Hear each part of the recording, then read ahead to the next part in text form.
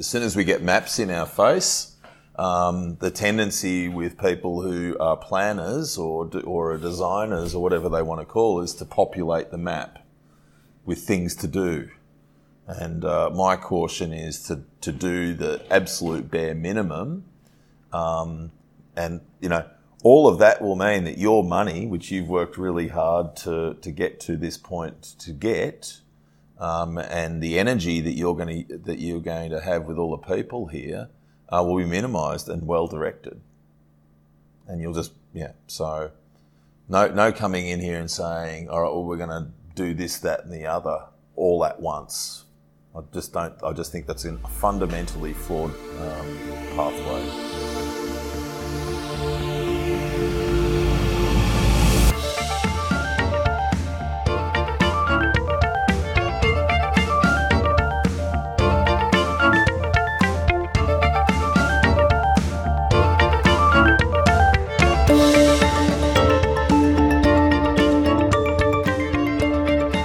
Well, greetings, g'day, and welcome back to the Making Permaculture Stronger podcast. This is your host, Dan Palmer, and this is episode 17. Can you feel the momentum? I'm feeling it. This particular episode popped out of the blue, fell onto my lap, as it were. The situation was that on Monday, March 25th, 2019, so very recently, I'm acting as process facilitator on a fairly exciting, chunky project involving a big chunk of land here in Victoria, Australia. And because it involves a commercial farm aspect, I called in a colleague of mine, Darren J. Doherty, who has a huge amount to offer on that front. And we recorded it for just as so the clients and the rest of us could refer back to stuff that Darren shared throughout the day. Some of it was just so good; it was gold. It was soothing music to my ears, and I thought, well, I've got to pull some of this together into an episode for the podcast. So I've done exactly that. So there's a bunch of snippets, and keep in mind what you get to be here is like a fly on the wall during Darren consulting on a farm project, and I've obviously chopped bits and pieces out. What happens is there's a move from some general commentary around Darren's switch away from master planning, hence music to my ears, and then there's some stuff around keyline geometry and how that relates to design patterns being there in the landscape. We just got to find them and follow them. We don't have to be too clever and impositional about it. Then he moves into some more specific farm-related coverage. There's some great stuff around grasses and carbon, succession, and whatnot, electric fencing and other things. So I'll kind of jump in at each segue and let you know what's coming up next. But the general flow is from bigger picture design considerations into more farm specific stuff. So keep that in mind. Oh yes, I did want to mention that there's a little bit of coarse language here and there. So just a friendly warning about that. Any particularly sensitive listeners may choose to pass on this episode. Otherwise, enjoy, and I will catch you again at the end. Yeah, so we've got to a point, and it's probably about the last 7 or 8 years, have just shifted away from master planning altogether. The reason for that, and it should have been obvious more earlier, is because landscapes are very complex. And the bigger the landscape, the more complexity there is, and there's a lot to take in. And it doesn't. I don't know of any human who's capable of taking on all of that complexity and doing it well, without making some, as some people would call, type 1 errors along the way. So, and it's also, I think it's a position of hubris to go in with that sort of mindset too quickly. And the other point is it costs a lot. There's very even high net worths we've worked with a lot of them over the time. They don't just go blat.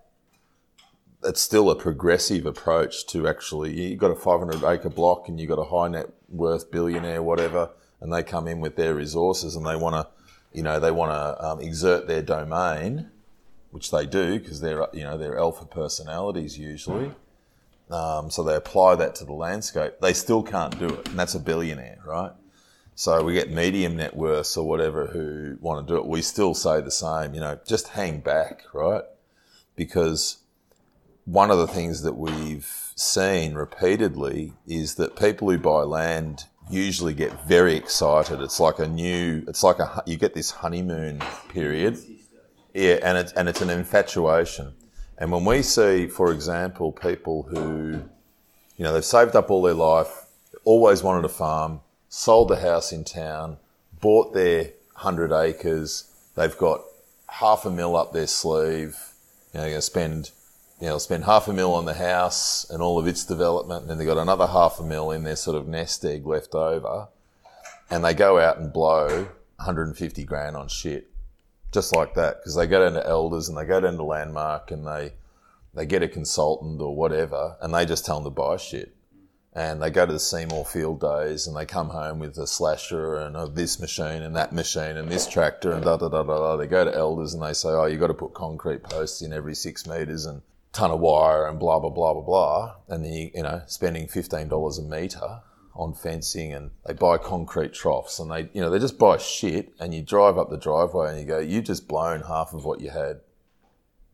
And now you've set it up in a way that's just stupid. And that's the sort of thing that we, reflect on.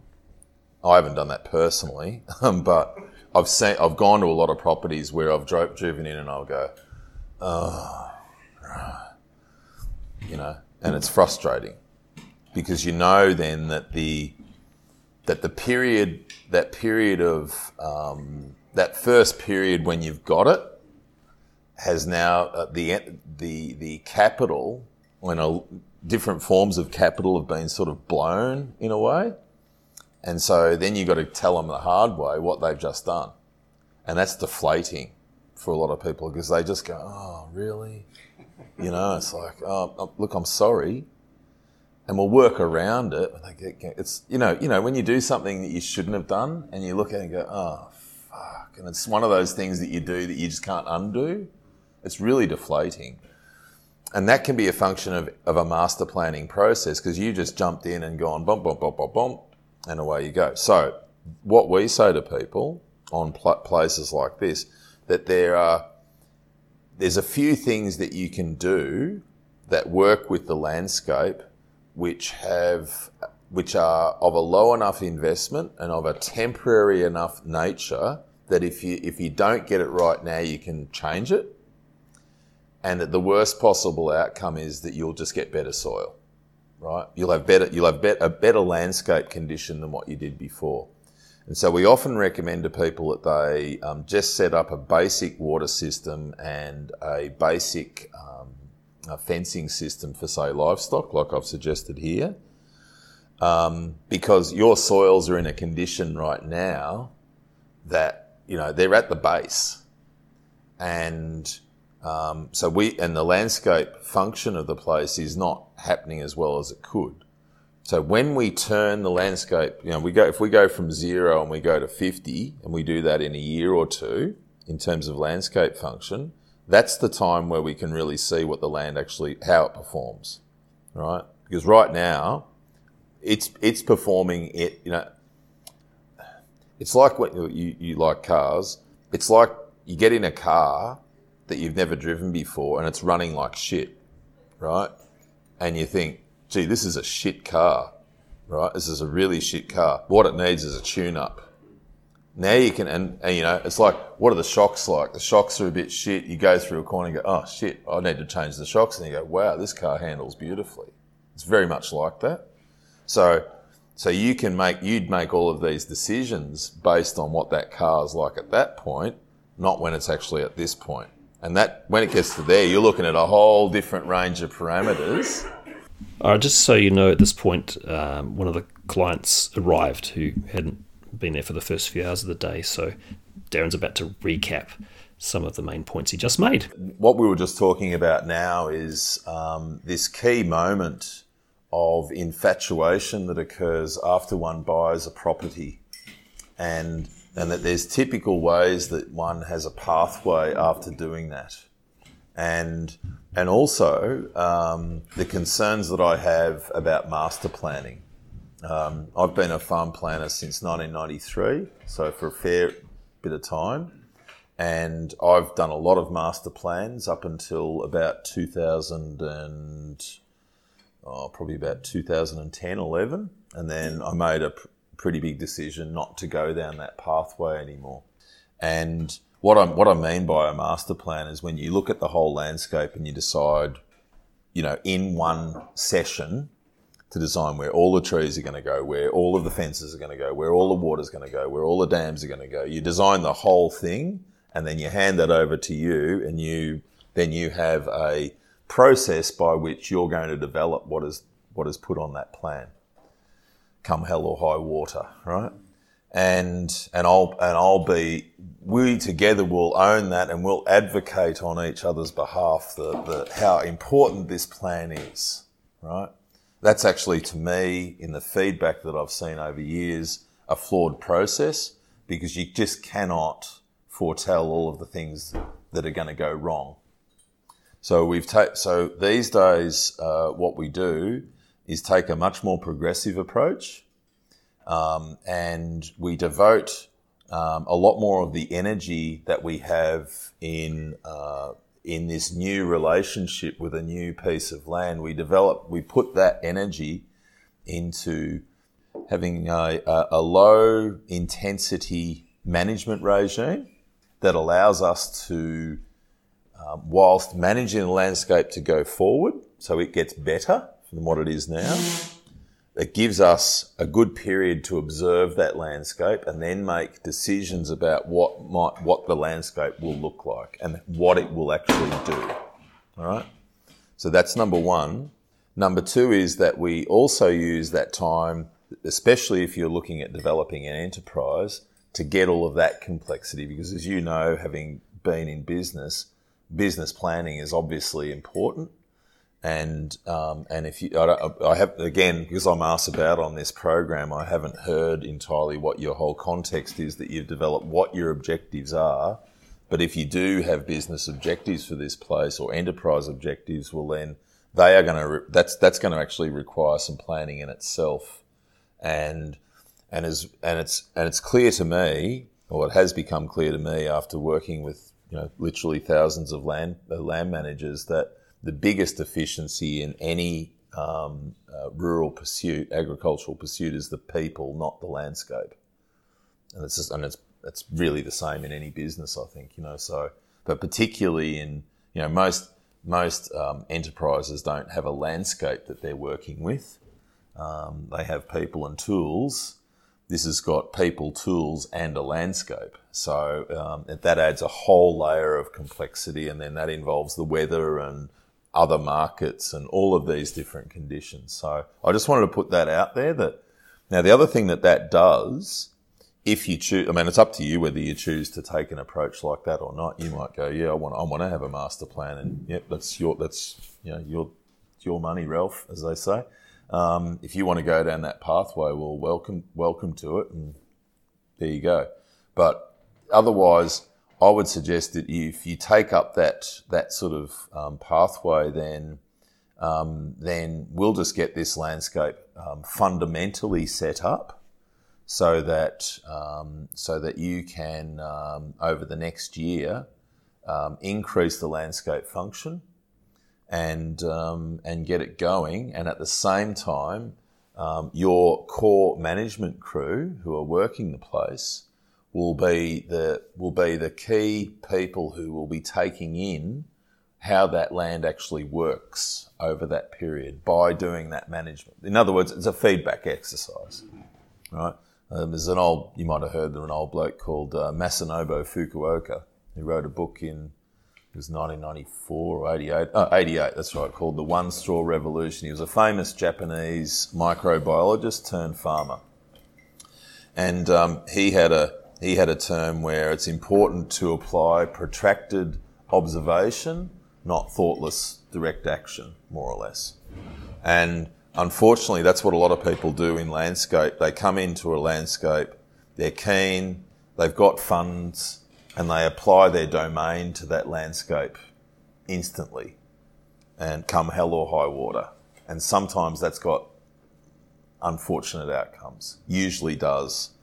Because again, landscapes are way too complicated, or ecosystems are very, very complex. And so when you start making them complex and start putting on multiple layers, which a lot of people do. So they'll come in and go, all right, I want an orchard here, I want forestry here, I want cows here, I want a market garden here. You appoint different people to each of those different tasks, and you hope that you sort of throw the balls up in the air and hope that you're going to have a nice meeting of the way between the personalities involved and the actual operational objective. That we've seen puts a lot of complexity into it, and you might luck it out, and but you may not. So I'll just put that caution into the puzzle. So that's where we're talking about just before you arrived, and I suppose as soon as we get maps in our face, the tendency with people who are planners or are designers or whatever they want to call is to populate the map with things to do. And my caution is to do the absolute bare minimum, and all of that will mean that your money, which you've worked really hard to get to this point to get, and the energy that you're going to have with all the people here, will be minimised and well directed. And you'll just So no coming in here and saying, all right, well, we're going to do this, that, and the other all at once. I just think that's a fundamentally flawed pathway. All right, so we can all leave now. All right, so what we'd cut to now is Darren is looking at a map and starts to tease out some of the keyline land units. He's drawing with whiteboard markers on a laminated large plan, a contour aerial plan, and I'll put a photo of it later in his sketching on the show notes so you can maybe you can draw some correlation between what you're hearing and what you're seeing. But either way, it's even if you can't see anything, I think there's still clear enough what's going on and hopefully of use. One of the things I spoke about when we got here this morning was delineating the landforms, and in part because I haven't got this all in total, it's a bit awkward. So I spoke about, we came up this. We came up this driveway. And I could see that it had a particular shape. Now, this is something to pay attention to. If you look at this map, so I don't know who understands contour maps at all here, but the principle is here that each one of these lines represents a change in vertical elevation on a horizontal plane. And so when the contours are further apart, that's where the landscape is not as steep. And obviously the places that are the least steep are this creek system down through here, but also the ridges. And so when you actually look at the contour map here, where we've got our roads, they're actually on landscapes which are steeper than the actual centre line of the ridge, which is right along here. So from a map perspective, if we're looking at a landscape that's not been developed already, then that would be the position of the road that I would build on there. That would also then be, potentially, especially if just again, imagine there's no infrastructure, that this would be the place where I'd put a fence on either side, which, as I mentioned before, because of the fencing technologies that we've got, I can follow. Yes, I can follow a shape that's quite organic, as the land is quite organic in shape. Whereas the straight line Western European, who still has a epigenetic memory, which is built into their psychology, that's all built around straight lines. Because if you as a farmers have always built straight line fences because they've either been built out of rocks, and you don't go making the fence any longer than it can be if you're building fences out of rocks, or they've been built out of wood that you've gone and harvested trees. In a pre-wire period, they're the two main fencing periods. So it wasn't until 1875 that barbed wire and common plain wire became available to fencers, and that was when, and then even then, they still had to harvest trees, put them in because they had set stocking, and so the animals were wild and put pressure on fences and all of the rest of it. And it wasn't until a famous New Zealander, Bill Gallagher, came along and his neighbour's horse in 1938 came rubbing its arse on his brand new Plymouth that he'd bought, that he on his little 90 acres went, I'm going to go into the shed and I'm going to take the magneto out of my old Harley Davidson and I'm going to connect that to the power supply and electrify an area around my Plymouth. And that was the first livestock fence. Electric fences have been around before for mainly to keep humans out of things. But this was the first electric fences we know it, and the Gallagher family still run the Gallagher Fencing Company in Hamilton in New Zealand. So that's how. So it wasn't until we got all of that we had all of the flexibility to be able, and it's very challenging, I know today when I work with producers, to do anything except in a straight line. It's as we talked about, it's so if I work with someone who's never been on a farm before and I work with someone who's on a farm, I've got to battle all the time with the paradigms of practice that person's culturally inculcated with. And it's a harder job. So then we look at the other thing that we do as far as this is concerned is we'll look at, it's not super obvious with these maps, and I'm sorry that we haven't got it all in totality, so that would look at that as a main ridge. And then what looks like we've probably got another, what we call a prime, it's more like there, is it? Yeah, I think it's here. More of a primary ridge here. And I'd have to see this in the context of the whole because I don't have the whole. We got to there, yeah, that's not too bad. And there's that ridge that continues up and along here. And we did see it sneak out over the fence because remember we were walking up here and I said, I think it's over there somewhere, which is about where I made that point. And then it comes up and that will continue and there'll be a crest somewhere up here and then it'll fall down the other side. And then what we've got off that is we've got not much of one, but there's a bit of what we call a primary ridge running down through there. And there's probably another one over here. There's not much. This is really smooth, rounded country. It's lovely. And then what we've got, I'll use the orange for that, is then we have these drainage lines, which are running here, or flow lines as they're called. Now you can see that, might come up a bit further, up into there. So what you can see is that, see how the shape of the lines goes from being convex to concave? Yeah. And where it's concave, that suggests that it's a valley form, not a ridge form. Creating that delineation, we then create from that which I can kind of put in, I think. I can bang that in through, wrong one. I can sort of come in, where am I, down through there. So we do that because then that creates the primary breakdown of the landscape into its primary catchments. So each of these in keyline geography, so keyline, if you've heard that term before, so keyline was... Yeah, oh, that's all right. Someone had to tell somebody. I mean, I only learned about it because my grandfather told me about it, right? Anyway, keyline was developed by a guy called P.A. Yeomans back in the 40s and early 50s. P.A. Percival Alfred. But he was... No, he was always called, Percy Yeomans, or he was most commonly known... Straight out of Harry Potter. Yeah, he preferred to be called P.A. Yeah. Anyway... Well, he was a mining engineer and geologist who made a lot of money during the Second World War in his early 40s. And he was a self-made man.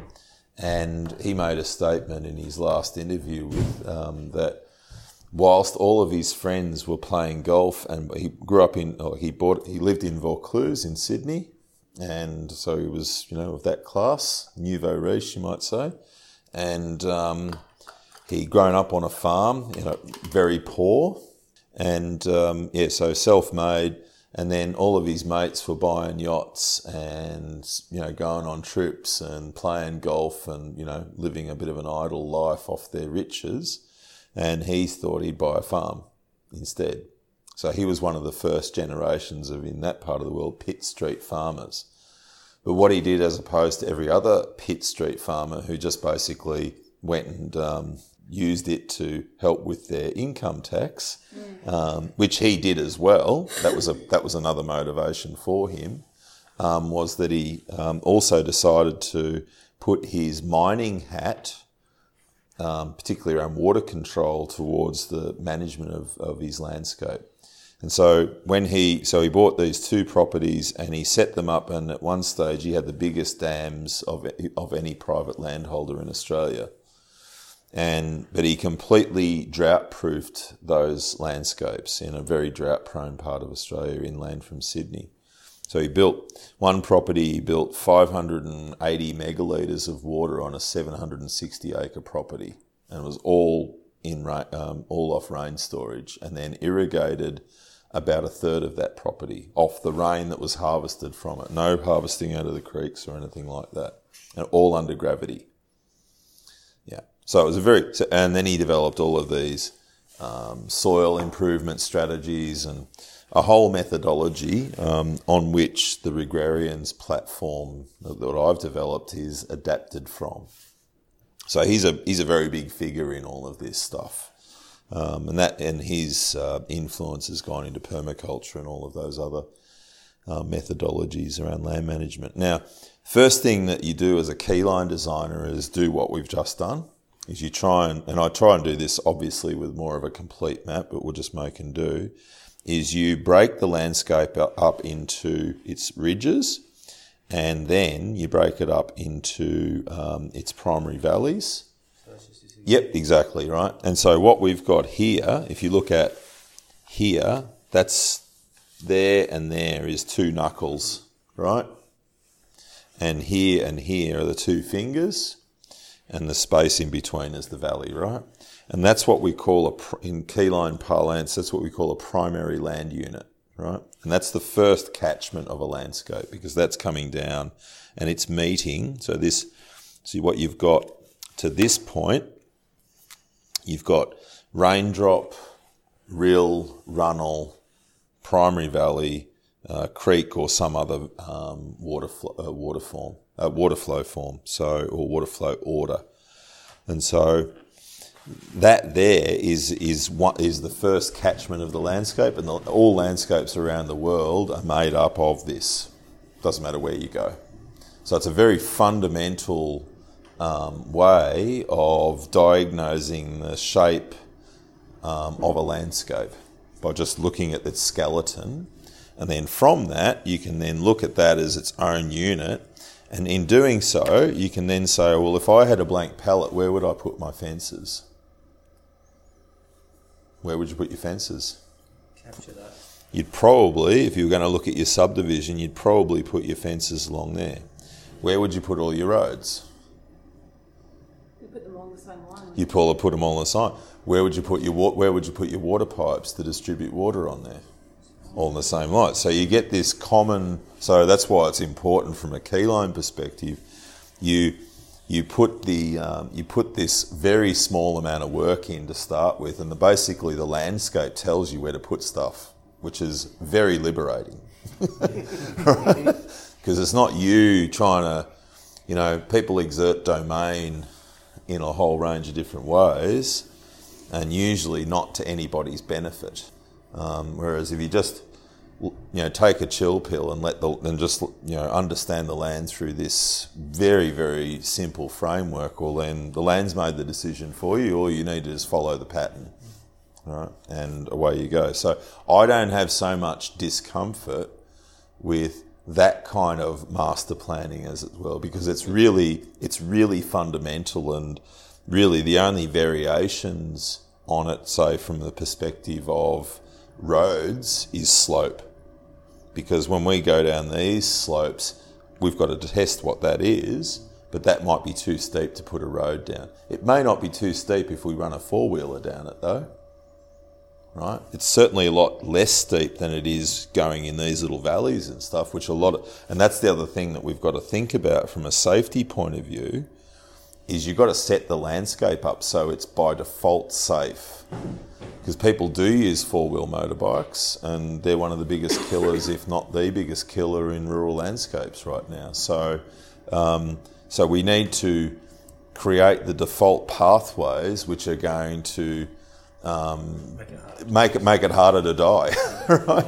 You know, and that's some of the stuff that I would put forward, right? Now, look at the patterns of that, and look at the patterns of the way the place is set up, though, right? And that's what we've got to consider, that sort of throwing the baby out with the bathwater principle. Here you've got a line here which is not that far off that. The contours are not that much different to that. It's already got a fence, it's already got a windbreak.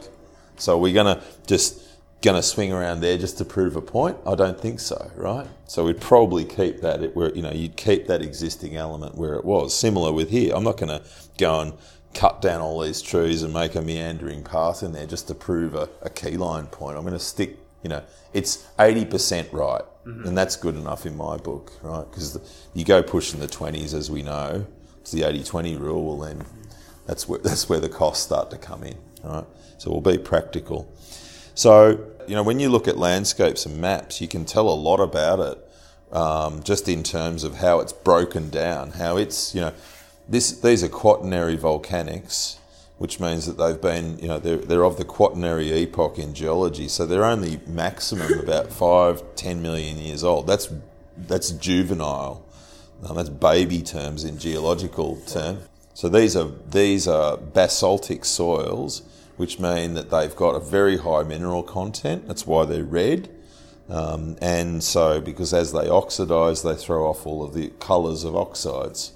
So it's a very good land. It's good land, right? And good land doesn't erode as much as bad land does, right? So if this was a sedimentary landscape that was come up to Bendigo or something like that, where it's 550 million year old marine-based sediments that have had no replenishment. I mean, there were barely organisms 550 million years ago. So, you've got really poor salt-filled soils. When water interacts with that, it erodes, right? When water interacts with this, it's stable. And it's a peninsula, and it's elevated, and it has been for a long time, and it's surrounded by water, so it's surrounded by humidity. So that's maintained it even over that period. So it's big forms, in other words. So we're going to come over here, and I reckon we'll probably get out over here, and that's where the next ridge will be, probably out through there. But we don't have that map, but we'll play with that later. All right, at this point, someone asked a question about the topic of introducing carbon to the soil has come up, and someone asked a question about how we go about that. So Darren now gets into some of the way that works in combination with grasses and animals and sunlight, etc. Well, the most efficient thing is through this. I think I've got a green one here. It's called this thing. It's called a leaf, and this is called a root. No, not at all. No. Good point. Oh, I could elaborate, but I won't. No, by having leaves, which of grasses. Grasses don't have. If you look at the leaves of grasses and most pasture plants, they don't, like most other plants, vascular plants. They have a dendritic vascular system like we do. Grasses don't. They have a highway, so they have the equivalent of the sort of Los Angeles highway, and grasses have only evolved in the last 65-70 million years, so they're sort of like plant version 2, I would call them, right? So version 1 developed a vascular system that looks like this, like our creeks and our rivers, and that's actually a very inefficient way of moving fluids. There's lots of bottlenecks and turbulence and all of the rest to contend with. There's certain reasons why that.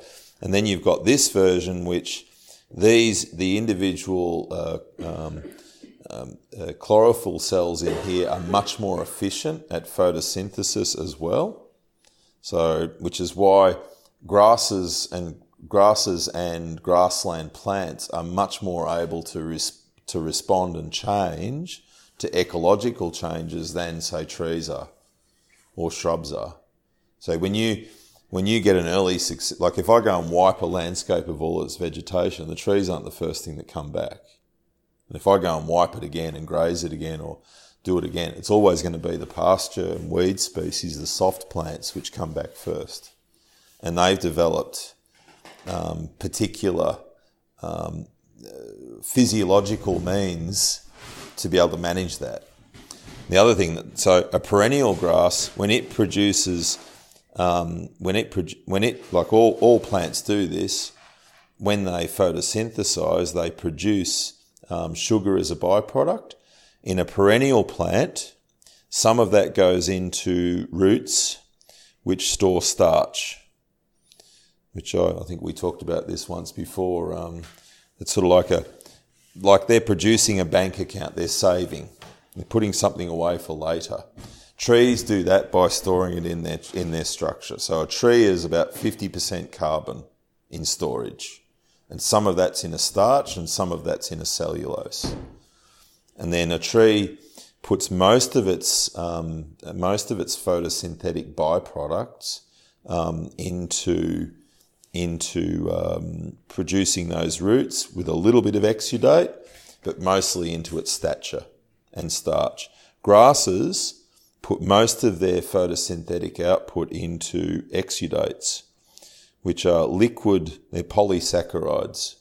And they put that energy out. And what that energy does, it basically transfers the energy of the sun and the water and the air into creating these sugars, which then feed huge colonies of primarily arbuscular mycorrhizae, right, which are fungi. And they have extensive networks that go throughout the soil, and they go out and hunt for minerals, particularly phosphorus and potassium and other minerals. They hunt for that, and then there's a symbiotic relationship where that sugar is exchanged for minerals, and then that plant uptakes minerals, and that's how you have all of that go on. Now these mycorrhizal fungi, which produce their extensive network throughout the soil, in the aerobic part of the soil, because they're aerobes, and these just happen to be one species is called a truffle, so they're a mycorrhizal fungi, whose host is a range of different Mediterranean and European trees and shrubs, hazels, different oaks and whatnot. That's their fruiting body. The fruiting body is only a really small part of their total biomass. They all produce, each of these hairs is called, or these hyphae, they're called hyphae, and they're covered by an antibacterial sheath, which is called glomalin. And glomalin, well, when you hear the word glomalin, what does it make you think of?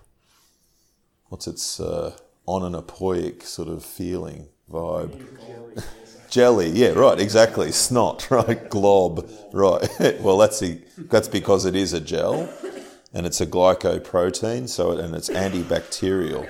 And the purpose of the antibacterial thing, and it's also osmotic, so water-soluble nutrients which are harvested by these hyphae go through that glomalin, and what that does is it stops the bacteria that are in the soil eating the hyphae, which is really edible, right? Now, Bill Mollison said years ago that really good principle of permaculture, which didn't make it to the top 12, was that everything gardens. And what that principle to me means that everything is making its own habitat, right? And that why the purpose of glomalin from the fungi's perspective is that its ultimate purpose, apart from protecting itself, is when that hyphae is finished harvesting there, the glomalin stays behind, and it stays there for about 50 years, and then it decomposes, and it actually causes soil particles to aggregate and allow that environment to be aerobic, right? So, Yeah, so who's running the world here? Right, and which is Paul Stamets' whole thesis that, you know, we're all lemmings we're all lemmings being managed by the world's fungi. Which is, we won't go there. Anyway, so the glomalin aggregates because it's a glue, and it aggregates individual soil particles together. It bonds them with a carbon because it's a glycoprotein, the glyco being the carbon part, and that creates soil structure, and soil structure increases permeability. And when you've got this, it keeps water in there, which keeps other organisms happy, which keep the fungi happy, and they're the ones who are running the show. So everything else above and everything else is all for their benefit, right? So that's why it's important not to cultivate. And you subsidise the fact that you're not doing this by bringing in carbon all the time. Right, that's how you subsidise it, but that's just a function of growing annual plants.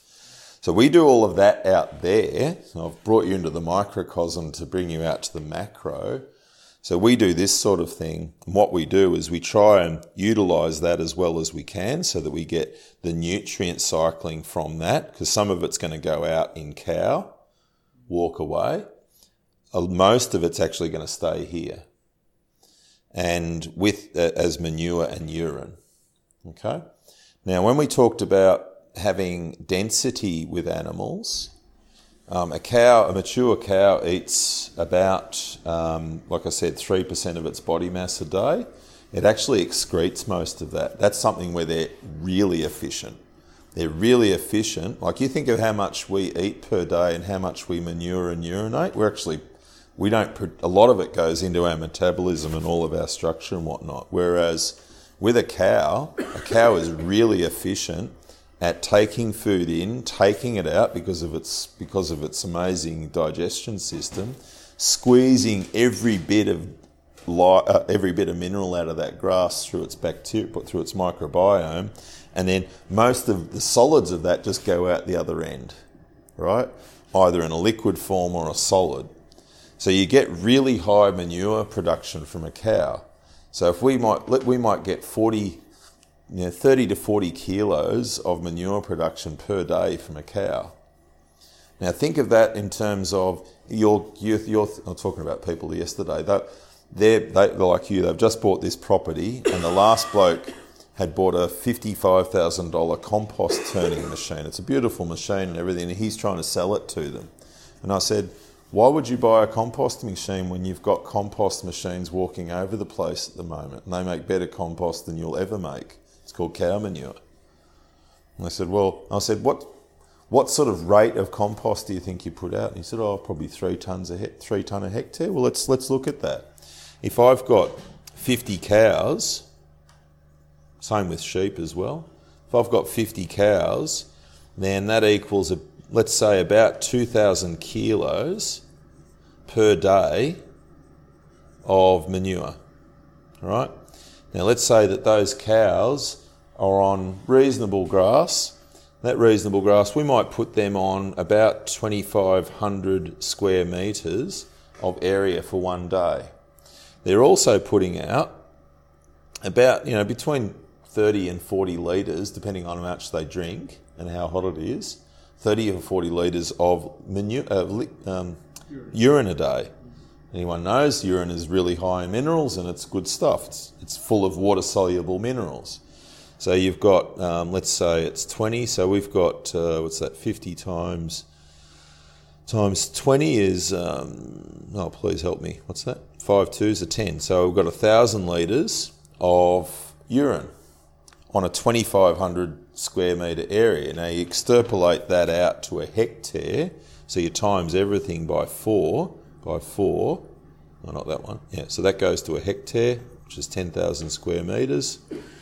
You've got that, so that's 8,000 kilograms per hectare of manure. That's 4,000 litres per hectare of liquid manure. Right? And people still go out and spread liquid manure. They go and buy it. See where I'm going? It makes absolutely no sense. So we just harrow that manure. You don't harrow it, no. Let the rain do it. No, that's where dung beetles are. Dung beetles are nature's harrows, right? Dung beetle will come along, because here's the thing with dung beetles, well, if you don't worm the animals because you've now upset the life cycle of the worm by moving them more frequently than their life cycle is, okay? If you do that, then what will happen is you've got a very high density of manure. So at the moment you've got manure at really low density, right?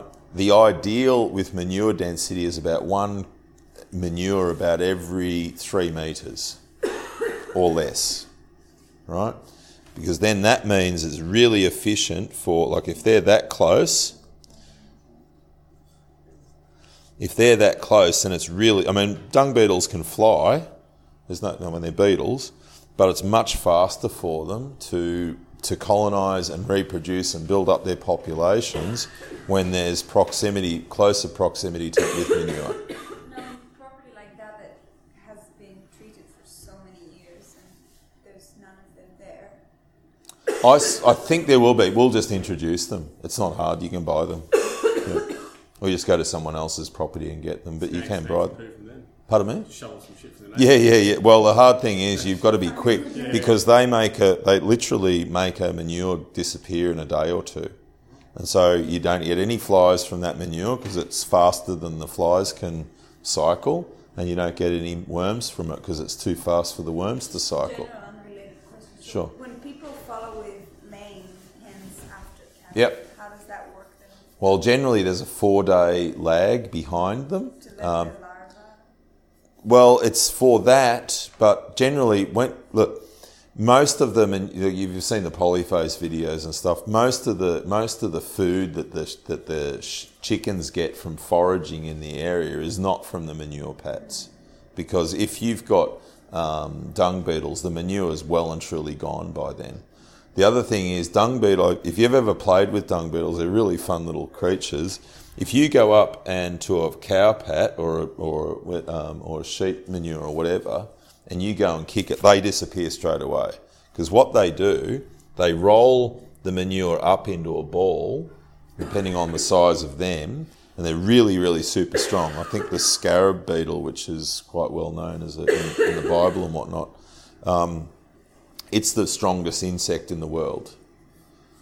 Because what it does is it rolls up a huge big ball of manure, puts its egg inside of it, and then that becomes the food source for the when that hatches inside. But what they do is they bury it inside the ground. So they make all these burrows. So if you look, when you scratch away a manure, they disappear because they think you're a bird, right? They don't like, as soon as they see the sun, they just scamper for whatever way they can get away. So they're pretty well adapted to that, and they burrow holes and they bury their. So again, what tool have we got? What of all the beautiful machines that we've developed? What tool have we got that can put manure in balls in perfect little shapes into the ground up to a foot or so deep, and can do that economically, right? It's woofers. Woofers with a spike. Yeah, sitting there rolling manure all night. Yeah, it's part of the job description. Okie doke, that's this episode done. Hope that was helpful, useful, interesting. Quite a diversity of different focuses there. Thanks so much to Darren for coming down and spending the day on the project. It added an enormous amount of value to everybody. It's great to have access to colleagues with so many runs on the board or just so many decades of hard-earned experience, and also colleagues that are happy or comfortable acknowledging what didn't work in the past and the way that they've steered their process dynamics as a result.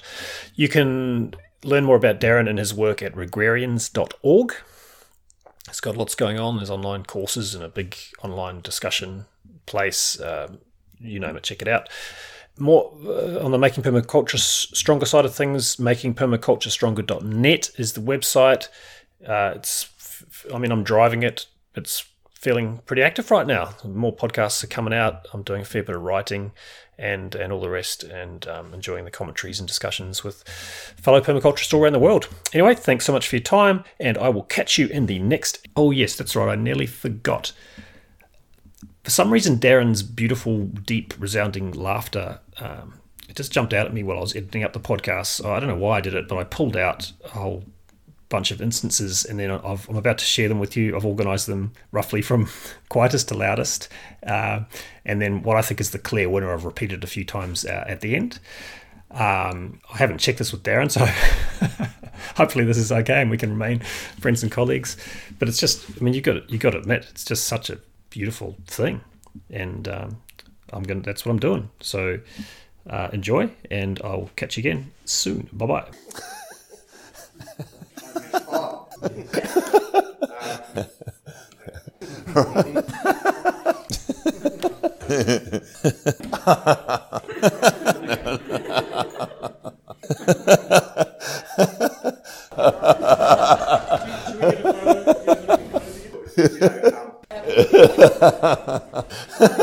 Anyway.